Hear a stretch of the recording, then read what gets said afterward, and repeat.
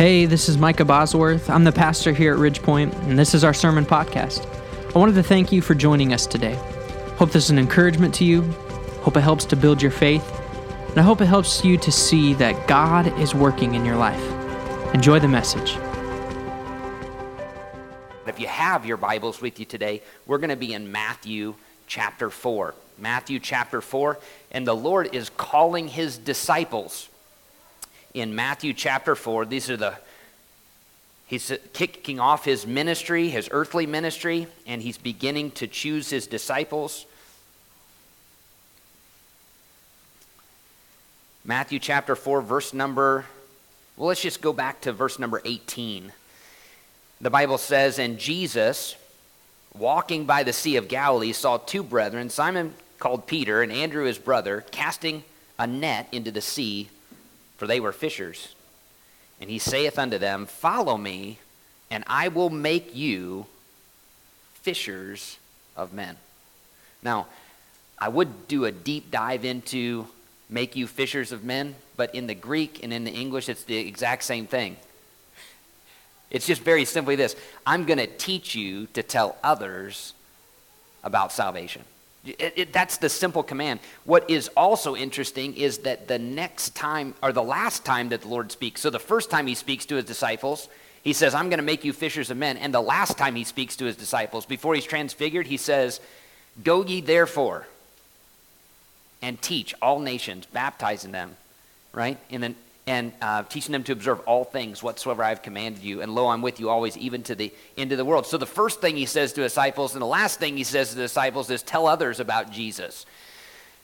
But there are some hindrances, I think, sometimes we get in our own way when asked to tell about the Lord. But I'd like to give you some statistics. And Mike, I think I gave you this book last night, I gave you the title of the book, Surprising Insights of the Unchurched. Has some great statistics in there from Tom Rainer. Here's what he says: only 14% of pastors claim their churches are involved in evangelism. And only 1 out of 3 churches ever train anyone to evangelize. Now, normally I would say, well, that just can't be true. That's not possible. Evangelism is the engine that drives the church. It's not possible that many pastors. However, when I came to First Baptist in Colville and I was candidating, do you know that I couldn't find a tract in the church? I couldn't find a card for invitation to invite someone to church. Now, there was a reason for that.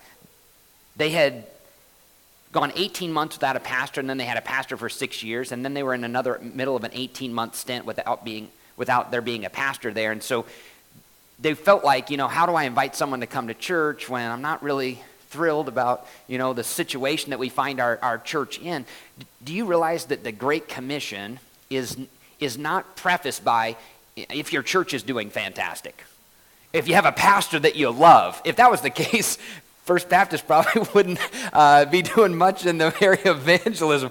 Listen, we're called to fulfill the Great Commission, and we've got to be telling people about guests. Do you realize that 75% of people who come to church do so because they were invited? If we're waiting for people to come to church, if we're sitting back and saying, Lord, please send someone to church, but we're not inviting someone to come to church, the likelihood of them coming to church is very small. Now, when I preach on evangelism, and some call it witnessing, some call it soul winning, everyone calls it scary, right? That's the reality. But I think that we call it scary because we've forgotten Matthew chapter 4:19. He says, and I say to them, follow me, and I will make you fishers of men. So that if I was to title my message this morning, it would be this: Gone Fishing. The key to enjoying evangelism. There are enough older individuals here. Do you remember the Andy Griffith Show? 3 o'clock in the afternoon, as I was out of school, the Andy Griffith Show would come on, followed by Lassie. Everything's, I watched all those reruns. And at the beginning of that, Opie has his fishing pole, and he's walking down the road, and they're whistling the theme song to Andy Griffith. Do you know Opie looks like he's getting ready to go have some fun? Why? Because he was going fishing. That's not the way that we view evangelism. We don't view it as something that we enjoy. We do it as something like we feel guilted into. But I want to change our perspective a little bit because the disciples were professional fishermen. This is what they did. It's what even I would go so far as to say they enjoyed. And so the Lord says, listen, you enjoy catching fish. I'm going to teach you how to enjoy fishing for souls. The Bible says, he that winneth souls is wise. So let me give you some reasons why we don't enjoy it, and then I'll get to our main points this morning. Sometimes we don't enjoy it, and I think because we psych ourselves out. I used to study sales when I was in sales before I became a pastor. And Zig Ziglar used to say, and he used to sell pots and pans, he said, I could sit outside of a house and I could tell you whether they were going to say yes or no without ever having talked to the people inside. Then he realized that's a terrible way to do sales because he would psych himself out and say, I'm not going to go knock on that door. They're going to say no. And he hasn't even talked to anybody yet. I think sometimes we think that they think we're weird. Now, if you're weird, it's not because you're giving the gospel, right? I think sometimes we get anxious because we think we need to have the answers to every biblical question that they're going to pose. Can I tell you, I don't, as a pastor who studies the Bible every day, I don't have the answers to every question that someone might ask. But I do have the answer to the most important question: how to know Jesus Christ as your Savior. And I also think that we put a lot of pressure on ourselves to, quote unquote, succeed. And what is succeeding? It's actually leading someone to the Lord. So whether you're on their doorstep or whether you're at the office or whether you're at the grocery store, we feel like if today I don't win them to the Lord, then I failed. But that's not what the Bible says. The Bible says some plant and some water, but God gives the increase. Notice that there are two things that are our responsibility, and there's one thing that's God's responsibility. And I always tell people, stay in your lane, right? You do the things you're responsible for. You're responsible to tell them about Jesus. Plant and water. And then God is responsible to draw them to himself. Do you know that I've never convinced anyone to trust Christ as Savior? I've never had this fantastic, way of explaining things, put it right down on their level, and they're like, oh, well, since you said it that way, Pastor, then I'm definitely getting saved. Nope.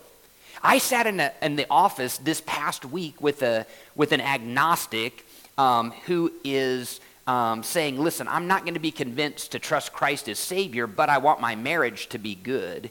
And so I really want to know, what does the Bible have to say about marriage? That's interesting, right?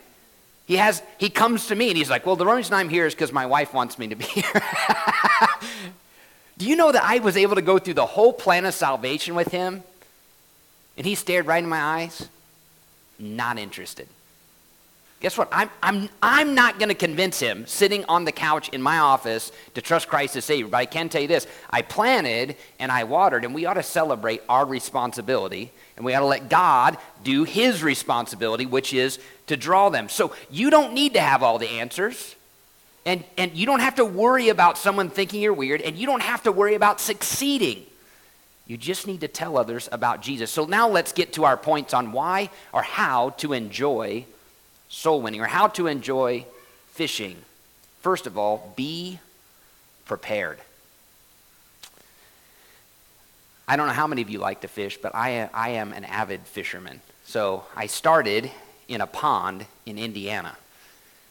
And bluegill and crappie and catfish, and that's what I fish for. But when we moved to Houston, we got to do deep sea fishing. And then I had someone in our church who was the brown trout record holder for the state of Texas, custom fly rod maker, and he's like, hey, would you like to learn to fly fish? And that's really what I love to do. There is never a day that I wake up when it's time to go fishing that I'm dreading the day. I'm like, oh, I just don't know. I don't know if I can go out there and spend all day fishing. I'm looking forward to it, but the reason is because people who enjoy fishing are prepared. They have I guess if you're going out deep sea fishing, you got your fish finder, and you've got your boat, and you've got your tackle, and your ice, and your rod, and your reel, and you've got everything that you need in order to go fishing. One of the reasons we don't share the gospel is we're not prepared to share the gospel. I like the cards that you guys have on your back table. I picked one up because we use something very similar at our church. It has the simple plan of salvation on the back of it, and then has our meeting times of an invitation. We use these every time that we're out.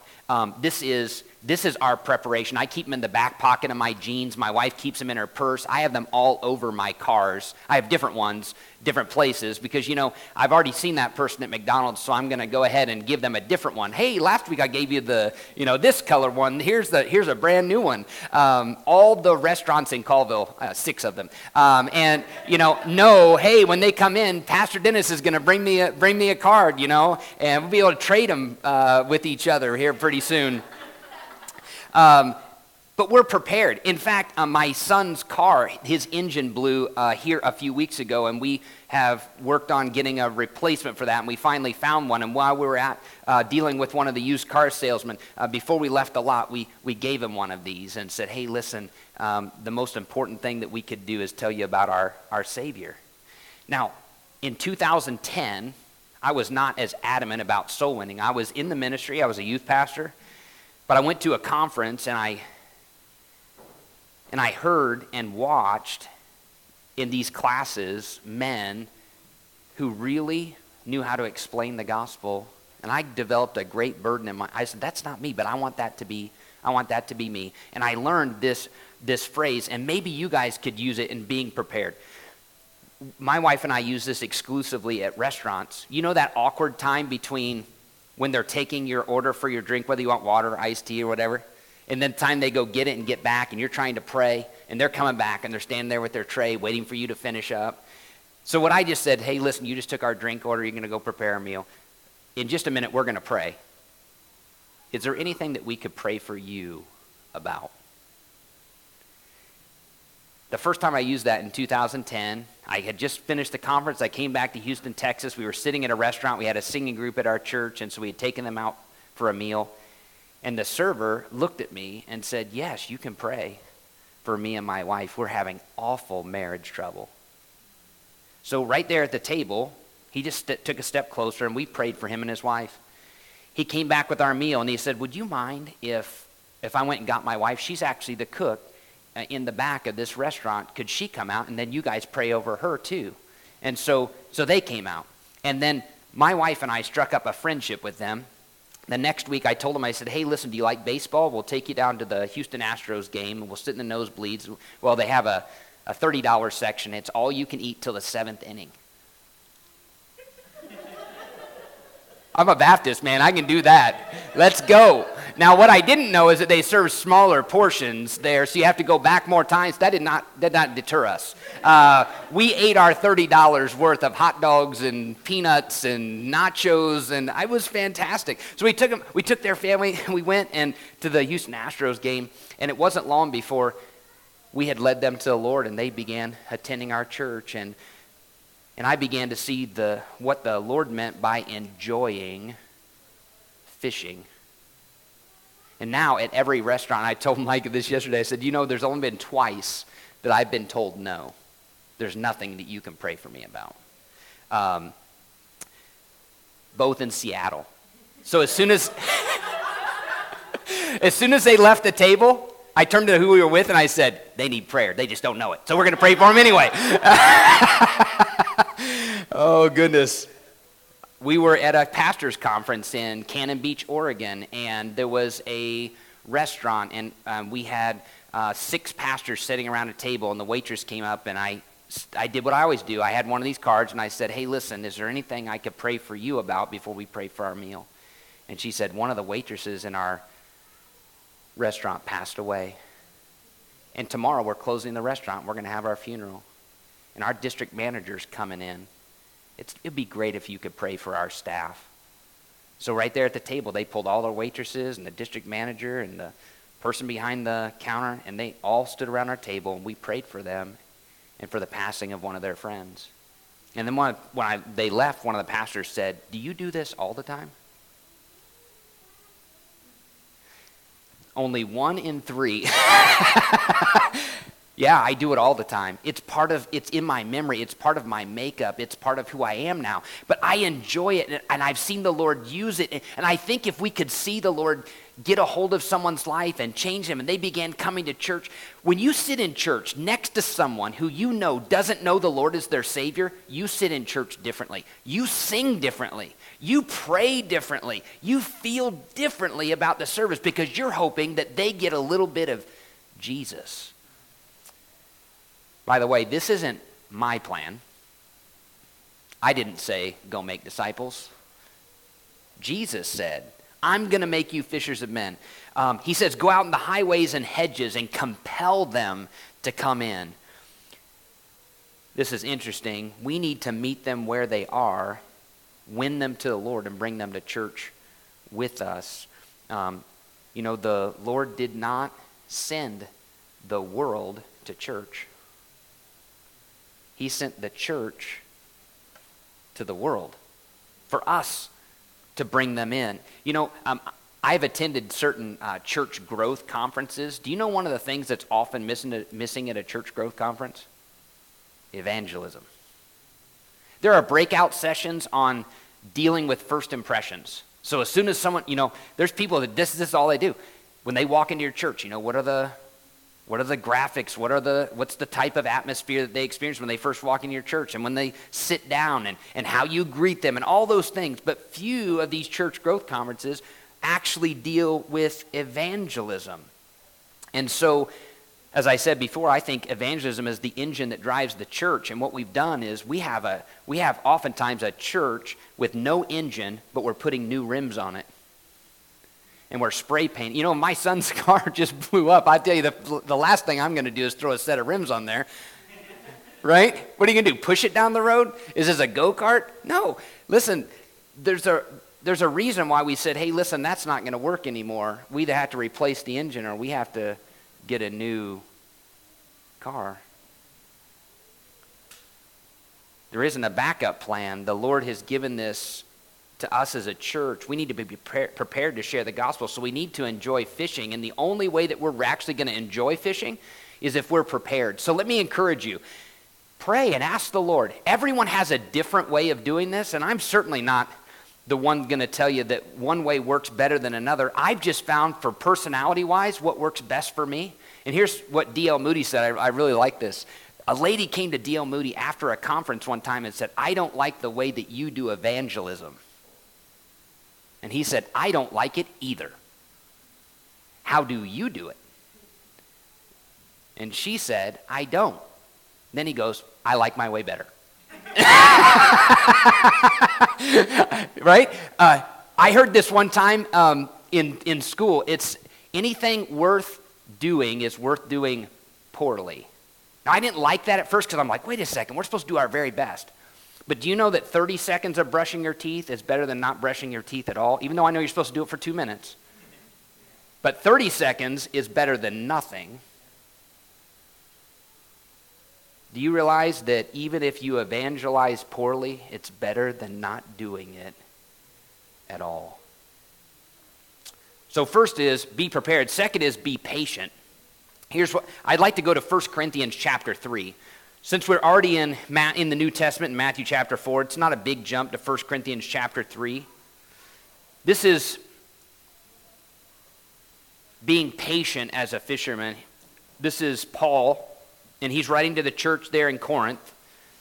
And there's people going around saying, I like Paul, and others going, I like Apollos. And Paul says, none of that's even important. He says, I have planted, Apollos watered, but God gave the increase. This is verse 6. Verse number 7, 1 Corinthians 3. So then neither is he that planteth anything, neither is he that watereth, but God giveth the increase. Now he that planteth and he that watereth are one, and every man shall receive his own reward according to his own labor. Notice that the reward is for planting and watering. Isn't that interesting?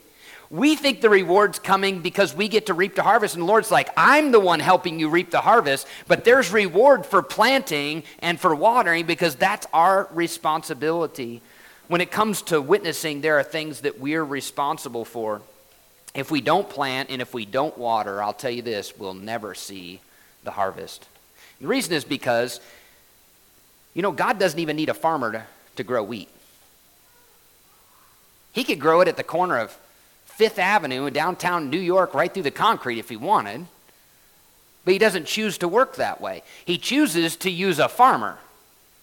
And in the same way, he chooses to use us to bring the gospel to others. But I will say this, you have to be patient. There are no two fishing days alike.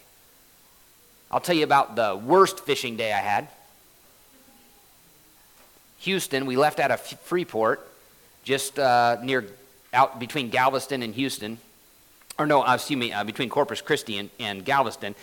We left out of Freeport, and we spent all day, and the waves really kicked up. We went 20 miles out. We took a big hook, and we hooked off to an oil rig, and we backed the boat out, and we were waiting for the shrimp boats to tie off. They do the same thing. The shrimp boats take their nets, and they drop them. Well, guess what? When the shrimp are coming off the nets, the extras, these big fish swirl around. So we're waiting on these, and then the seas kick up, and now we're in 6-foot seas on this Boston whaler, and all of us are green in the face, and we just do not feel well at all. So we untie, and we go back behind the jetty, behind the wall, and the whole day, after getting sick and everything, I caught a rock, because it had barnacles on the side of it, and my hook dragged on it. I caught a rock and a blue crab. That was it. The whole day. It was frustrating. I went home. I was so upset. I took my rod and reel to a pay pond with my wife and fished in the afternoon just so I could catch something. I hate getting skunked. The best day was actually also just outside of Houston on a lake, and we were fishing for white bass. And about 5:45, 5:30, 5:45, when the sun just comes up in the summertime, the white bass feed on top in schools, and they look, it's magnificent. They're just silver, and they're just feeding on top, and we literally caught our limit in 25 minutes. 30 fish apiece. We were just casting into this mass of fish and just pulling one route out of another, and then we were done. By 6:30 in the morning, we had the boat out of the water. We were headed back home. I get home, my wife's like, "What are you doing home?" I'm like, "We're done. This is all we could catch. This is the legal limit." She says, "What happened?" I said, "Best day ever." Right? This is fantastic. Do you know what? I've had the best day ever when it comes to giving the gospel. And there's other days I've been skunked. In fact, I sat in a hospital room at the DeBakey Heart Center. The man who developed the first valve, they actually have a heart center in Houston, Texas. He was from Houston. And downtown at the medical center, I sat in the DeBakey Heart Center. I got a call from Arizona to our church and says, "You don't know me, but I have a brother who is having a heart transplant, and we don't know that he's going to make it. He's not very healthy, and so would you go visit him and give him the gospel?" I said, "Well, I've not really been well received at hospitals when I haven't been invited. I'm not sure that I'm up for that." And they said, "Would you please?" I said, "Sure, I'll go." So went in and said, "Hey, your sister called.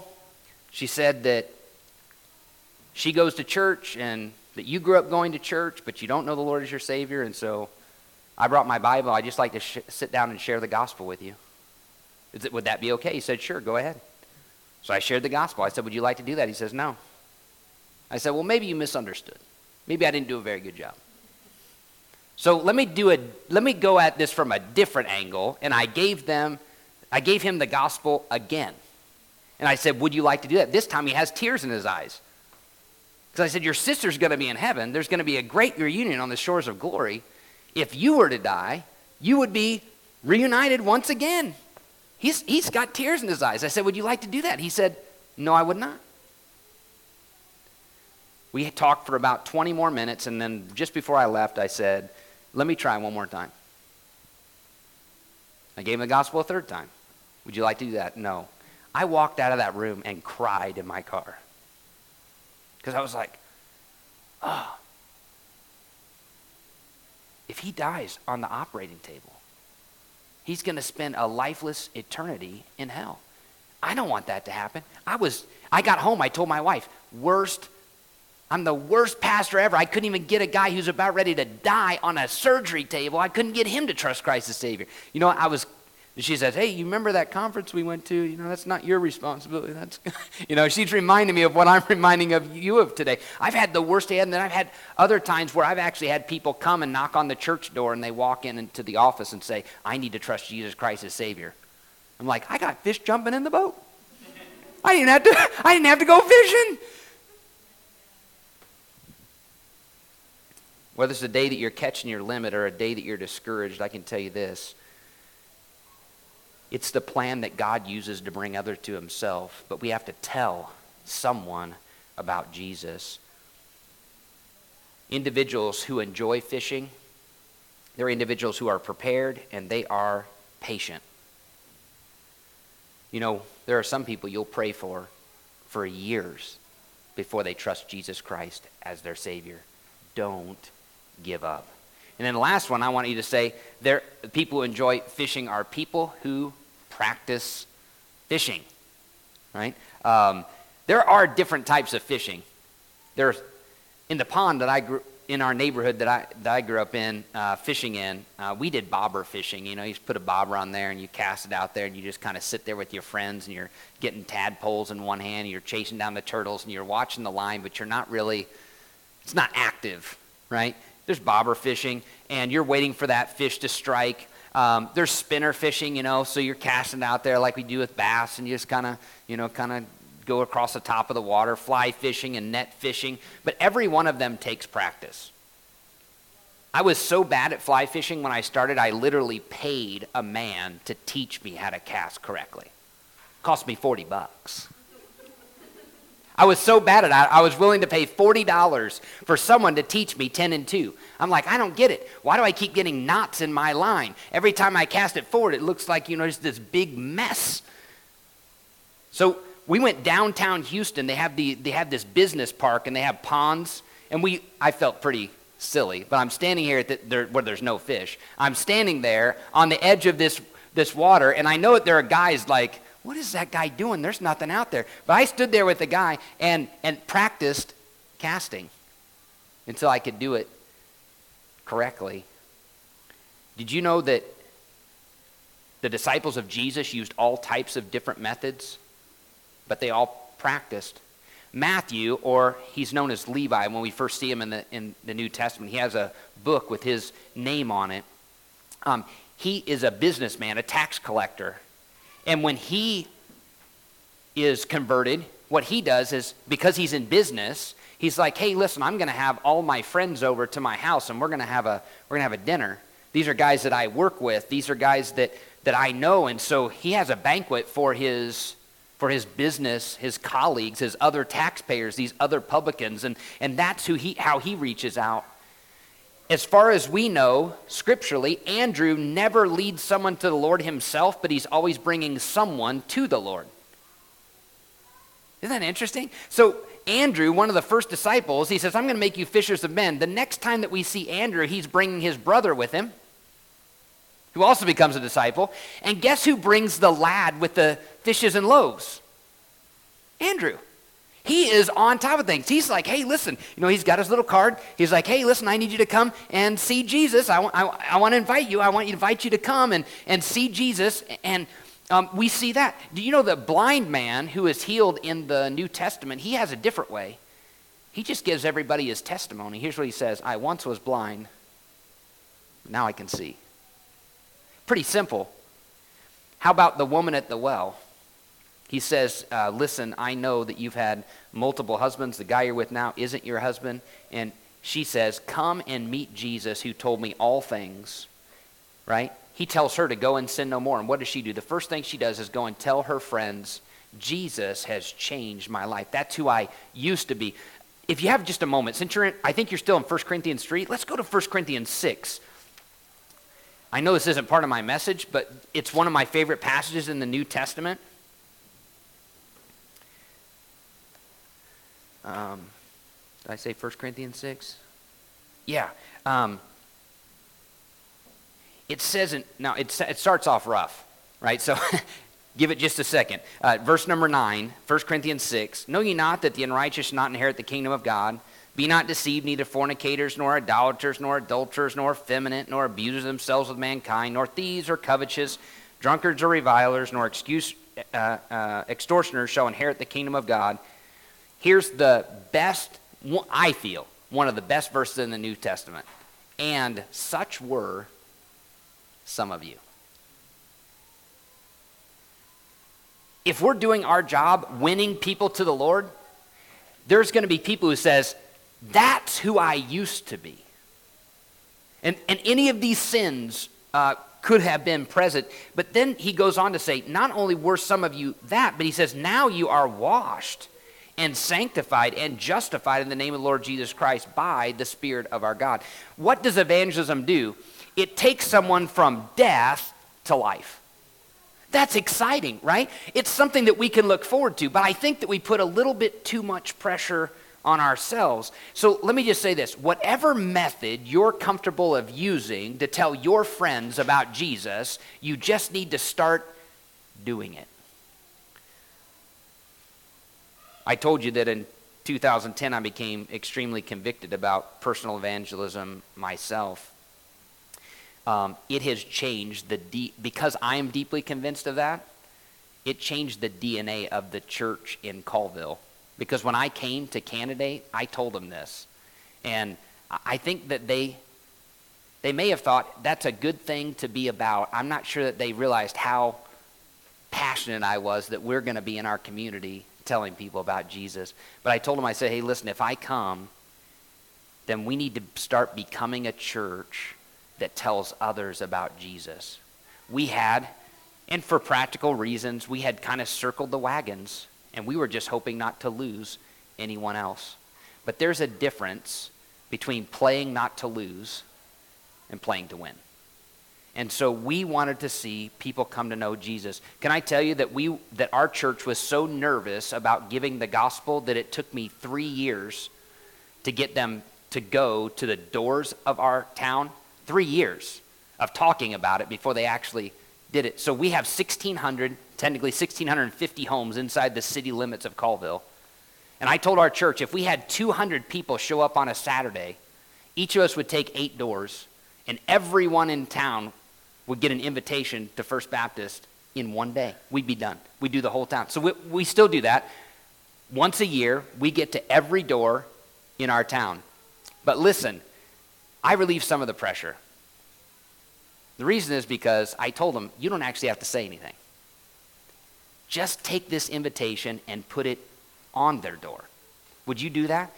I'm telling you, we only do it once a year, but it has helped our community so much. We've had so many people come and say, hey, listen, I found this on my door. We usually do it around Easter for our Easter services.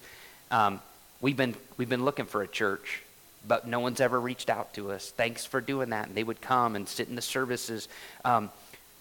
We started doing some outreach events that we had never done before. We did little ones where we just, had invited them to the church. Other times we were out in the community itself. We found different ways. I can tell you this, what worked in Houston did not work in Colville. Different people, different mindsets. And so we had to find what worked for us. I still remember the first time that we started just even a follow-up program. So when people would come to our church, I said, hey, listen, deacons, I'd like to get a little gift bag together. It has a coffee mug with our church name on it and some candy to put in there and some coffee, and we'll take it to their door and just thank them for being a part of our services and ask them if they have any questions about our church. I just want to do that. And I still remember in that deacons meeting, they're like, no, Pastor, that's not going to work here. I said, what's not going to work? They said, yeah, we don't go visit people. It's like, no, we do now. We got to go visit someone. We got to go tell them that we're thankful that they came. And I still remember one of our deacons said, I don't know if I can do that. I said, well, you're going to come with me. He says, I think they're just going to say no. I said, will you come with me to the first one? He says, I will. So we went to the door, and I just said, my name is Pastor Dennis. This is our deacon, and we're here just to let you know how thankful we came. We have a gift for you. Is there anything that we could answer for you about the church? And she says, honey, the people from the church are here. And she got her husband. She says, grab the cookies, and we already have some coffee on. Would you guys like to sit down? We spent the next 35 minutes trying to leave. We had others that we were supposed to be getting to that night, but we didn't. He thought we were just going to sit and just have a quick conversation. We found out that there are people who are interested in the gospel if we would just invite them into a relationship. This is something not only that I'm passionate about, but I feel like it's the only real way to build a New Testament church is by seeing people come. Can I tell you that you probably have, maybe your background, if you've been in church for any length of time, you probably know that smaller churches kind of have a power dynamic, depending on how many families and everybody in Colville's related some way or another. They've been there so long, their families are intertwined. You can't talk bad about anyone because everybody, you shouldn't talk bad about anyone is what I meant to say. You shouldn't talk bad about anyone because who knows who you're talking to. But I can still remember, boy, there being a little bit of a power dynamic. Do you know what really changes a power dynamic in a church? When 1/3 of your church are all new believers and you're the only pastor that they've ever known. Then all of a sudden it's like we have to lift our eyes up and say, hey, how do we minister? We had to start an entire discipleship program because we had so many people coming to know the Lord Jesus Christ, their Savior. Now we're asking this question, what do we do now? Now that we have them saved, what do we do? And so we actually had to work on getting a discipleship program set up. And then I still remember the first time we tried to do that. One of our deacons said, 14 weeks, that seems like a long time. And I said, do you know how long it's going to take us to disciple them on Sunday mornings from the pulpit? 20 years. We need to be able to sit down and say, this is who God is, and this is who Jesus is, and this is what baptism means, and this is what, I had a conversation before church. This is what the end times, this is our view on end times, and this is why, and this is the word of God, and this is how it works in your heart. And when they get on fire, listen, when you have new believers who are in your church, and they're going to individuals who've been saved for a long time, and they're all excited, they're like, I just learned this from the word of God. All of a sudden, experienced Christians are like, I should be reading my Bible again. I should be as excited as them. And then they want to get involved in ministry. They're asking, when's the next men's Bible study? When's the next ladies' Bible study? What can I get involved in the church? Because I just read in the Bible that I'm supposed to have a spiritual gift, and I don't even have a clue what a spiritual gift is, but I'm supposed to be using it in the church. Where can I use it? Then I'm like, we need to get some spiritual gift inventories, some tests for you to take, because we want to put you in the right place, and we want to get you involved in ministry. And then they get excited, and then other people get excited, and then Sunday mornings become times of anticipation of what the Lord's going to be doing.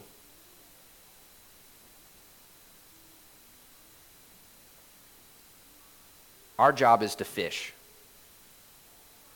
It's God's job to fill the boat. Here's what the Bible says in Luke chapter 5 and verse number 3, and we're going to be done. Luke 5, verses 3 to 6. This is what the Bible says. He entered into one of the ships, which was Simon's, and he prayed that he would thrust out a little from the land. And he sat down and taught the people out of the ship. And when he had left speaking, he said unto Simon, launch out into the deep and let down your nets for a draught. And Simon answering said to him, Master, we toiled all night and have taken nothing. Nevertheless, at thy word, I will let down the net. And when he had this done, he enclosed a great multitude of fishes that their net brake. Do you know what we're praying for, Ridge Point Baptist Church? That the Lord would give you such a harvest of souls that your nets would break. Thank you so much for joining us. A special thanks to those that give generously to our ministry. It's because of you that this ministry is possible. For more information about our ministry, check out our website at wenatcheechurch.com. If you enjoyed the podcast, you can subscribe, you can share it with your friends, hit the share button or take a screenshot and share it on your social media, and tag us at Wenatchee Church. Thanks again for listening. God bless.